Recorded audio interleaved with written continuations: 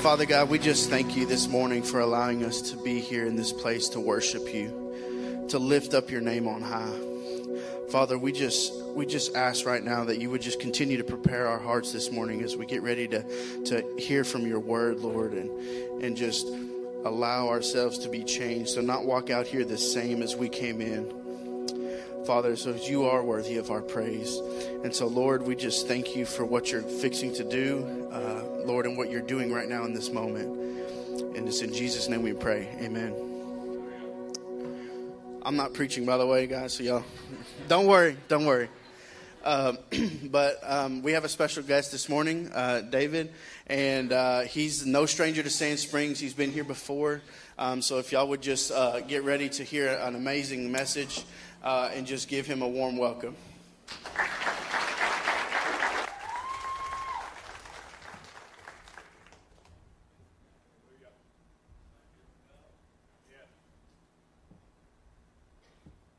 Turn the microphone on. I just see your smiling faces. How many of you are here this morning? Raise your hand. Good. Most of you are. Some of you will show up later on. I love Pastor Eric. He's one of my good friends, and I think I've been hanging out with you guys since like 2019, so somewhere around 4 years. And Eric and I just have a great time together when we get together. Most of it's legal. Some of it may not be. No, I'm just kidding. My mother has been one of the constants in my life for 61 years. She's my hero, for sure. And when we recognize moms, sometimes, we have somebody stand up because we want to recognize them, right? But other times we stand up because we want to thank somebody. And so what I'd like to do this morning is, if you are a mom, would you remain seated and let the rest of us stand up and say thank you for all that you've done? Come on, stand up. Say thank you to the moms.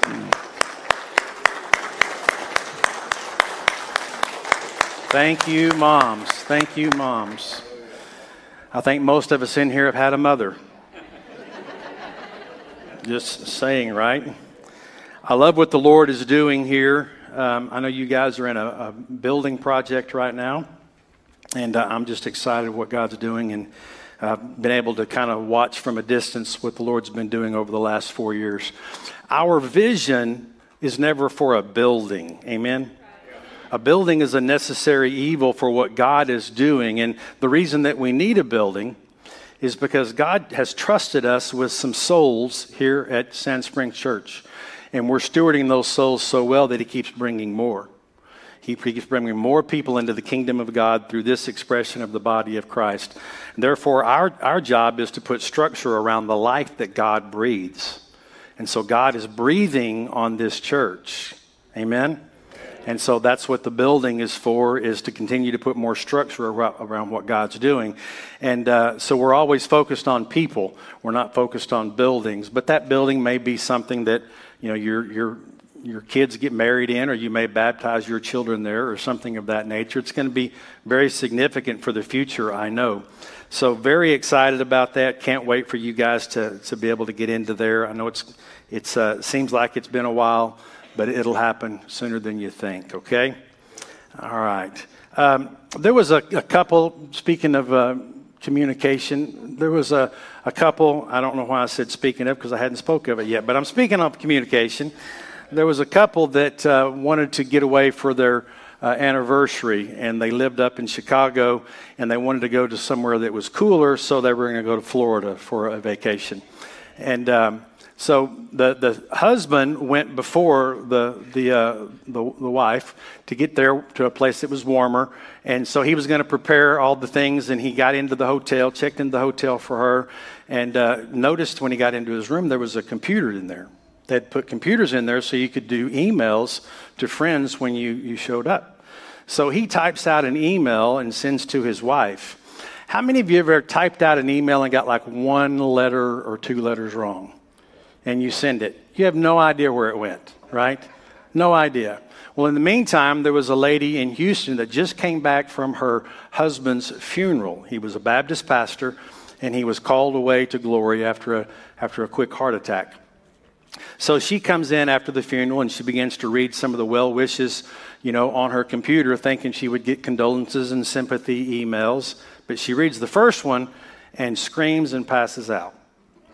Her son comes in to find out what happened, sees his mom on the floor, and then reads the email that she was reading. And the email says, "To my loving wife, I know you're surprised to hear from me. They have computers here, and we're allowed to send emails to loved ones. I've been all checked in. The place is really nice, but I'm lonely here. So I've made necessary arrangements for your arrival tomorrow.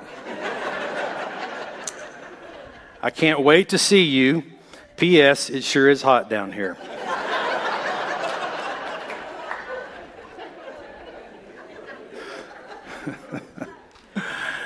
Okay, with that in mind, I hope I can communicate a little bit better with that, all right? One of my favorite book in the Bible is the Gospel of John.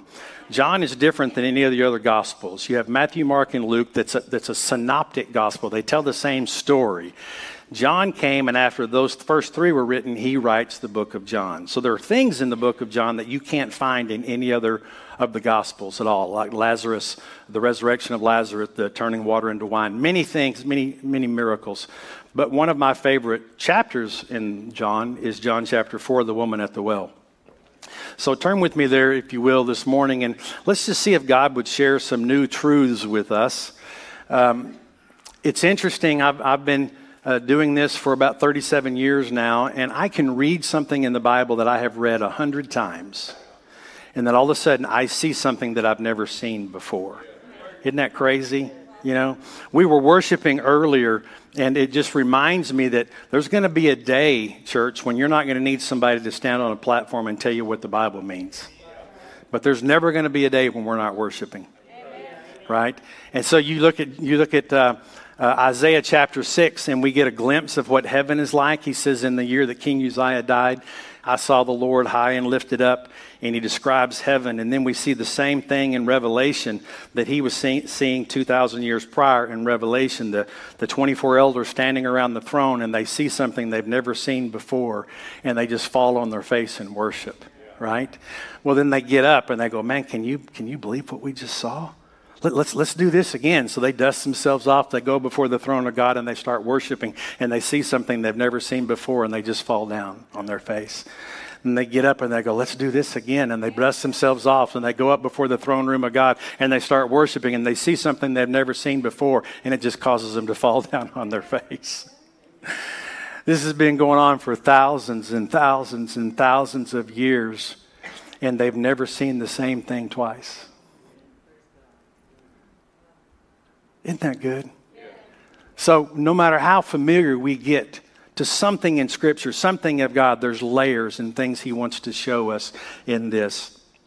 Let's ask the Lord just to bless our time real quick. Heavenly Father, I thank you for bringing me here to this great people.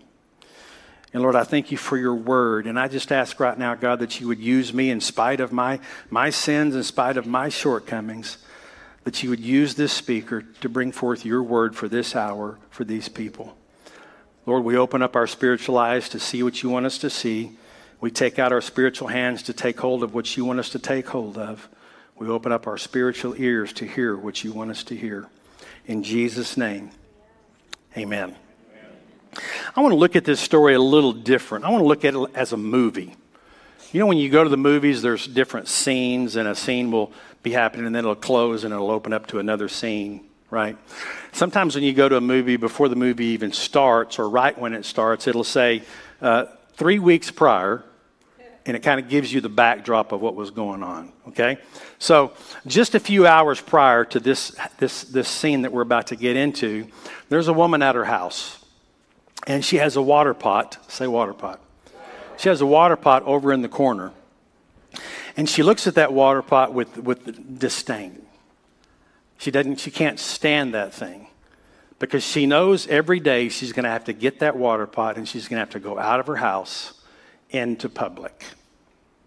And she does not want to do that. She doesn't like the people in the community, and it's both ways. They don't like her. So most people go to the well to get water early in the morning when it's cool or late in the evening, and she doesn't go because she just does not want to go. And she's just looking at that water pot. And it just reminds her of all the guilt and all the shame, all the ridicule, everything people are going to say to her when she leaves her house. In the meantime, Jesus is on his way to Samaria with his disciples, and they get to this Jacob's well by a town called Sychar, and Jesus sends his disciples into the town, and he just sits down by the well. Now, most Jews would never go through Samaria. In their economic scenery there, in their geographical nature, Samaria was like the armpit of the community. No one, especially Jews, would ever go near Samaritans. They did not commingle whatsoever. So it was interesting that Jesus decided to go. And then he sends his disciples away, and Jesus sits down by this well at noon in the middle of the day. Okay? That's the backdrop. And scene 1 opens. I'm going to go start off with verse 7. A woman of Samaria came to draw water. And when she came to the well, Jesus says to her, "Give me a drink." For his disciples had gone away into the city to buy food. Then the woman of Samaria said to him, "How is it that you, being a Jew, ask a drink from me, a Samaritan woman? For Jews have no dealings with Samaritans." She was shocked that a Samaritan man would be talking to a Samaritan woman, much less a Samaritan woman that wasn't married. And so this was just not normal.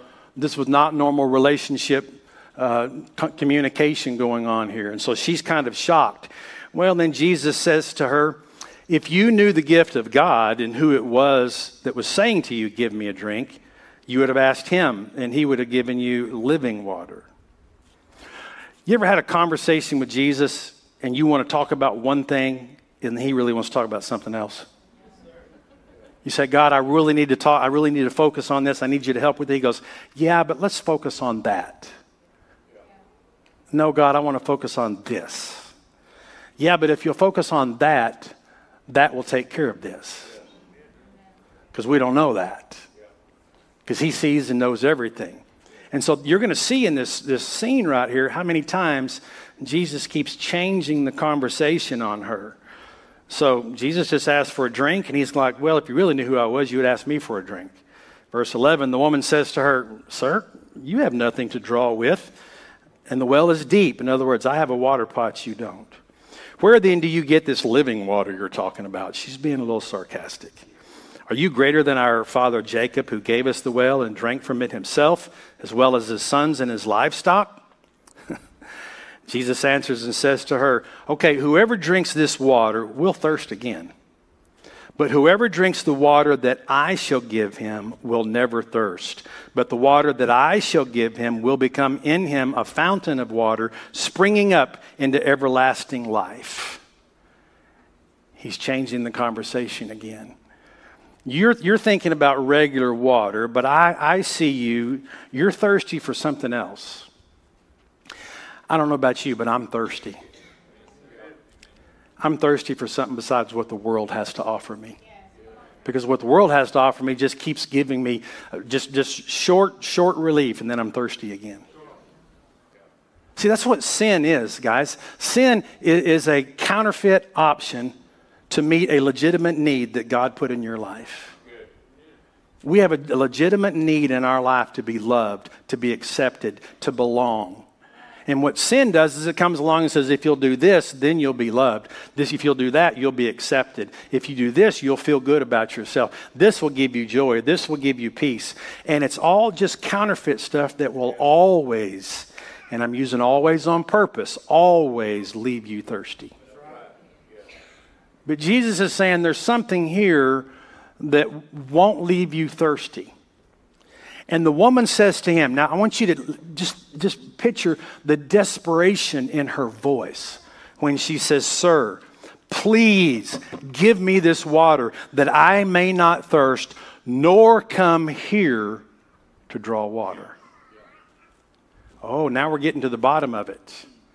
It's not just about water and her being thirsty. It's about her having to come to the well every day. She hates this moment. I'm using the word hate. She hates to come to this well every day. And if you're telling me you have something for me that will keep me from having to come out in public and come to this well, I want to know what it is. And so now she's beginning to kind of lock in. There's something more going on here than just physical water. And Jesus says, okay, let's talk about it a little bit further. Go call your husband and come here. We weren't talking about marriage. We weren't talking about husbands. We were talking about water. But Jesus says, yeah, but I want to talk about that. Well, I want to talk about this. But yeah, but if we can get to that, that's going to take care of this. So as soon as he says, you want this water that I'm talking about, you want this living water, then you go call your husband and tell him to come here. And you can see her countenance just fall when she says to him, I have no husband. Jesus says, well, you have well said, I have no husband, for you have had 5 husbands, and the one whom you now have is not your husband at all. And that you spoke truly. He just read her mail completely. Now we know why she comes to the well in the middle of the day. She has a past. She's been married 5 times. She's living with a man right now. She's the laughingstock of the community. This woman is calendaring her whole life to avoid people. Do you see that? She chooses to come to the well in the heat of the day, the most difficult time, just so she doesn't have to deal with the ridicule, the finger pointing, the laughing, and all of these things. And so she comes in the heat of the day so she doesn't have to deal with people because she has got a past. She's been hurt. She's been abused. She's been ridiculed. She's the laughingstock of her community. I don't have a husband. I don't have anything. I'm desperate here.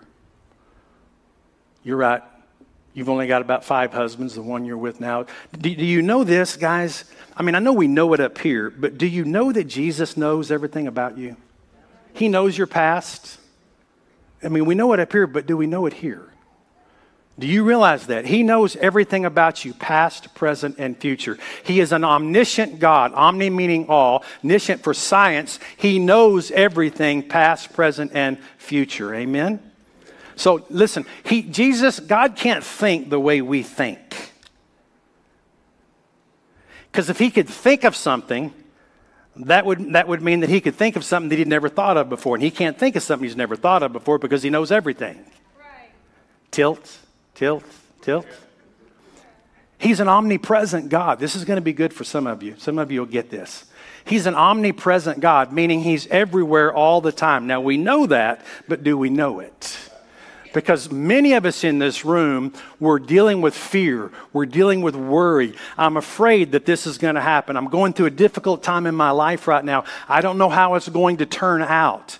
And I think I may have lost something. I think I may have lost my retirement. I may have lost relationship. And I'm just afraid of what's going to happen. I don't know where I'm going to be in a couple of years. But while Jesus is here, he's not bound by time or space. He's literally 2 years ahead of you right now. Right now. He's already there. Tilt. Do you get it? If you believe it, he's not bound by time or space. He's 2 years into your future. He's a year in your future. He's 5 years in your future. He's getting your desk ready. He's getting that house ready. He's getting that relationship ready. Right now, he's doing that. And when you look at your future without him, you see fear. But when you take the King of Kings, the Lord of Lords, and the God of Gods, and you put him over your future, everything changes. Right? And so he knows what's going on in this woman's life. He knew about it before she showed up. God knew about your problem before your problem became a problem. And he had a solution for your problem before your problem became a problem. Some of you believe that. I'm preaching better than your amen, and I promise you that. This is good stuff. I said that one time, and somebody said, no, you're not. So Jesus says, you've had 5 husbands. She says, I perceive that you're a prophet. Okay, now you want to get into this. I'll get into it with you. He says, you Jews say that we have to go to this temple to worship. My forefathers say we have to go to this mountain to worship. What about me? Where do I go? I've been outcast by my community. I can't go to that mountain. I'm not a Jew. I can't go to there to worship. I am an outcast. No one cares about me. No one wants me to be anywhere. What about me, Jesus? Jesus says to her in verse 21, this is really good, guys. Woman, believe me, the hour is coming when you will neither on this mountain nor in Jerusalem worship the Father. You worship what you don't know. We know what we worship, for salvation is of the Jews. But the hour is coming, and now is, when true worshipers will worship the Father in spirit and in truth. The Father seeks such to worship him. God is spirit, and those who worship him must worship him in spirit and in truth. She says, what about me? Where do I go? And Jesus says, well, let me tell you about that. Okay, there's coming a time, you know what? It's actually happening right before you. When you're not going to have to go to that mountain. You're not going to have to go to that temple. You're not going to have to go anywhere to find me because I found you. And instead of you going and hanging out with me, I'm going to come in and live inside of you. And everywhere you go, we're going to go together. And at any moment you want to stop, you stop and worship in the truth of who I am as the King of Kings, the Lord of Lords, and the God of Gods. Amen? And the truth of who you are, a sinner in need of a Savior. I got saved when I was 9 years old. But I'm telling you, I still need saving every day. I need the saving grace of Jesus Christ every day. Every day. And he's saying, that's changing right now before you. You can worship now anywhere and everywhere you go. And you do it by the truth of who you are. You are a sinner in need of a Savior. And I have been saved, but I still have sin sometimes in my life. And I have discovered, this is good. This is a good secret. I share this with somebody. I have discovered that you don't have to clean up to come to God. You can come into the house with your mud, your filth, anything and everything the world's thrown on you, and his blood will wash you clean just that quick. But there are a lot of voices out there that tell you, you can't go before God like that. You're not worthy. Well, you got that right. I'm not worthy. You don't have a right to be in the presence of Jesus Christ. Oh, that's where you're wrong. I do have a right because someone paid for my pass so that I can go through. And I don't care what you did last night. I don't care what you've done this morning. You can come boldly into the throne room of God and worship him under the truth of who he is and the truth of what you need and the spirit of who he is and the spirit that's inside of you. That is just good news. The woman says to him, oh, I've heard of this Messiah that you're talking about who's called Christ. And when he comes, he'll tell us all this stuff. I get it. I understand. And so she's kind of frustrated still. I know. I've heard of all this. And can you just see Jesus walking up to her and saying, just kind of taking her by the face and putting her face in his hands and going, look at me. The one who speaks to you right now, I am the Messiah. Boom, everything changes right there. Everything changes. I am the one that you've been waiting for.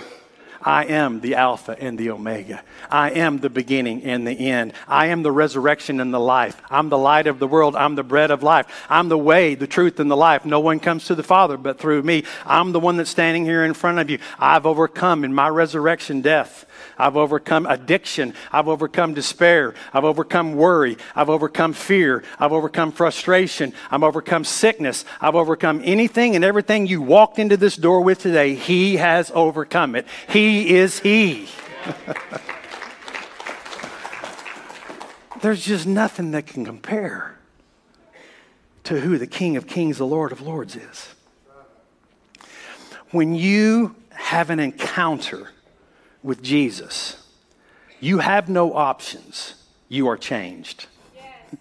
It's not like you can say, well, that was fun. No, you have an encounter with the living God. You are changed. It has very little to do with you. A lot of you know that I was a Dallas police officer for 10 years. I may have shared this story, but when I was in patrol first few years, there was a guy on my beat, and he was dealing drugs in my area, and he was using young 10, 11, and 12-year-old kids to do it. So, they would hold his drugs, and he would just take one at a time and give it to a car that came by and get their money. So when the police showed up, who got in trouble? The young kids that were holding the drugs. So I was really frustrated. I really wanted to lay hands on him and pray for him. But this was a particular Sunday. I could never catch him, with all this stuff on him. But this particular Sunday, I was working by myself. I didn't like working on Sundays. Much rather have been in church.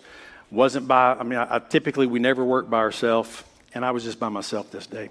I turn a corner, and there he's standing on the corner. He's got that deer in the headlight look, right? It's like, uh-oh. And I knew as soon as I saw him, he had everything on him. And so I arrested him. I got him. I laid hands on him, placed him in my squad car, thank you, Jesus. And I got him, and I was by myself. I didn't need any help to arrest this drug dealer. Yeah. He's handcuffed in my squad car. We're going to jail now, and I called my wife. Honey, I finally caught him. Hey, talk to her. Tell her I finally caught you. I'm laughing, ridiculing him. He's not said a word. He just got his head down, and we're going to jail. I'm so pumped up, man. I got my music going, and as soon as I get going on, I hear this voice inside of me tell him about Jesus. Well, I know that's not God, because not for this guy right here. I don't know where that came from, maybe in the tacos at lunch, but I'm turning my music up a little bit louder. I'm not listening to that. No, David. Tell him about Jesus. Well, God, maybe my squad car lights are blocking your view. Maybe you don't understand who I have here right now. No, tell him. I've been walking with God long enough that if he tells me to do something 10 times, eventually I'm going to do it. But I want to be transparent with you guys this morning. I did not want to do this. This was a Jonah moment for me. Yeah. And so we get to the prison. I go underground where we have to park. I park my squad car. I throw my squad car up in park. I take my keys and I throw them up on the dash because I am mad. I cannot believe God would want to do this. And this is exactly what I did. I went, I cannot believe I'm about to do this. Hey, do you know who Jesus is? When I said the name Jesus, everything in that man broke just like that. It wasn't anything to do with me. I didn't want to do it. And he starts crying uncontrollably in my squad car. And I felt like the biggest idiot that I almost missed that opportunity. I said, hey, man, you want to pray and ask Christ to come into your life? He just shook his head, crying. He got saved right there in my squad car. Now, listen to me. He still had to go to prison, and he would write me letters on a monthly basis thanking me for helping him get set free. Because that's what the name of Jesus will do for you. Amen. This is what she just dealt with. She just encountered this encounter with the living God, and everything in her life has been radically changed. And while Jesus is talking about this, the boom has happened. Everything is taking place. Verse 27, at this point, his disciples, whom always had terrible timing, they marveled that he was talking with a woman when they showed up. Yet no one said, what do you seek, or why are you talking with her? Listen to this. This is a very, very important verse 28. See, God's telling you. Listen to this. Thank you, Lord. The woman, when she saw the disciples, she heard what Jesus said, then left her water pot and went running into the city. What did that water pot represent? Bondage, past, shame, hurt, wounds. But when she had an encounter with Christ, she did the right thing. I'm going to leave this here at your feet, and I'm going to take off into my new life. And she went running into the city. Scene 1 closes. Scene 2 is a very quick scene. Scene 2 goes like this. The woman went her way into the city and said to the men in the city, "Come see a man who told me all things that I ever did. Could this be the Christ?" Then they went out of the city and came to him. Listen to me, guys. This is a woman that was calendaring her entire life to not be with people. She did everything she could to avoid people. She has an encounter with Jesus, and she's running through the city saying, "Please come see a man that told me everything." Was she changed? Did she have an evangelistic call on her life? Come on now. A whole entire town gets turned upside down. Jesus has to stay there for a couple more days because everybody was getting saved. Did she have a call of God on her life? I wonder how many of us have a call of God on our life, but our past is keeping us from moving into that call. I wonder what's pulling us back out of it again. Because as soon as she got rid of the past, as soon as she left the water pot there, she moved into the call of God and everything changed. Lord, how many of us are missing our call because we're still letting our past dictate our present and our future? We're still letting the voices of the community tell us what we can and can't do. We're still letting the enemy tell us what we can and can't do. And God's saying, there's no limits with me. Now to him who is able to do exceedingly and abundantly, far beyond what you could ever ask or think up, according to him that flows through us. That's good stuff, guys. That is really, really good stuff. So scene 2 closes with her running through the city, asking everybody to come see this man. Scene 3 opens up with Jesus with his disciples. In the meantime, verse 31, his disciples urged him, saying, "Rabbi, eat." But he said to them, "I have food to eat of which you do not know." Therefore, the goofy disciple says to one another, "Has anyone brought him some food or something? What's he talking about?" He's excited because he just tapped into the kingdom with this woman. He said, "My food is to do the will of him who sent me and to finish his work." But he uses it for a teaching time in verse 35. He says, "Look out beyond these fields right here. Would you not say that it's still 4 months unto harvest?" So the disciples are looking out at a gray harvest, a brown harvest, and they're like, "Yeah, it's about 4 months, and they have to harvest." Then Jesus says to them, "Behold, I say to you, lift up your eyes, for the fields are already white unto harvest." When a field is white, that means you're about to lose it. You have to harvest it right then. Okay? So did the fields just all of a sudden miraculously change from brown to white? No. He said, stop looking at the physical. Lift up your eyes. When they lifted up their eyes, he said, "I say the fields are white unto harvest." What were they looking at? All those people in that town that were running towards them. I wonder how many of us need to change our perspective. How many of us still have our eyes down, downcast, hurt, upset, looking at the physical, looking at our past, looking at our hurts, looking at our wounds, and Jesus is saying, lift up your eyes. I've got so much more for you. Do we need to change our perspective? I'll end with this. You guys ever been to a church where they have like Testimony Sunday? They'll do testimonies Sunday nights. Small country Baptist churches will do that from time to time, where they'll just open up the pulpit and you come and give a testimony about God in your life. This particular church was doing that. And when the pastor opened it up, there was an older gentleman in the back, kind of shuffled his way up front and made his way to the pulpit. And he starts telling this story, and as he tells it, he's seeing some teenagers sitting on the front row. They're kind of cutting up and not paying much attention. But he starts his testimony. He says there was a father that decided one day to go fishing. His son was there, and his son asked if he and a friend of his could go. Dad said, "Yeah, you guys can come. Come on." So the father and the two boys, they go out fishing, and in the distance, the father can see there's a storm coming in after a while. He tells the boys, hey guys, let's get our fishing lines in. I think there's a storm coming. We need to get out of here. So they begin to reel in their line. They get all their tackle together. And as the father began to turn the boat around, a big, huge wave comes over the bow of the boat. and washes the son and the son's friend overboard. Now, about this time, the old man that's telling the story, he notices the teenagers are kind of paying some more attention to him now. He goes on and he says the father was in distress. He looks over and he sees his son come up on this side of the boat.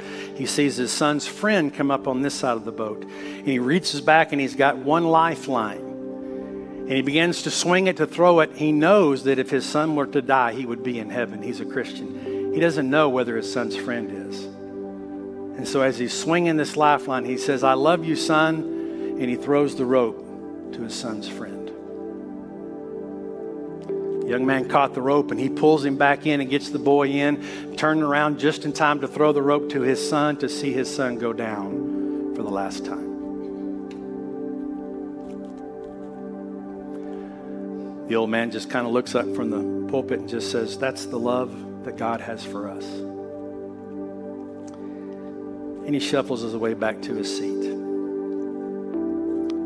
After the service, the boys kind of made their way over to the old man and they said, "Sir, we enjoyed your story. It's kind of hard to believe, though, but we enjoyed it." The old man says, "Well, that's what the Father's done for us when he gave up his son." The boys said, "Yeah, we understand all that. We know that. But it's kind of hard to believe that a father really here would do something like that." The old man looked up with a tear in his eye and he said, "Oh, that's easy. Because I was the one that caught the rope."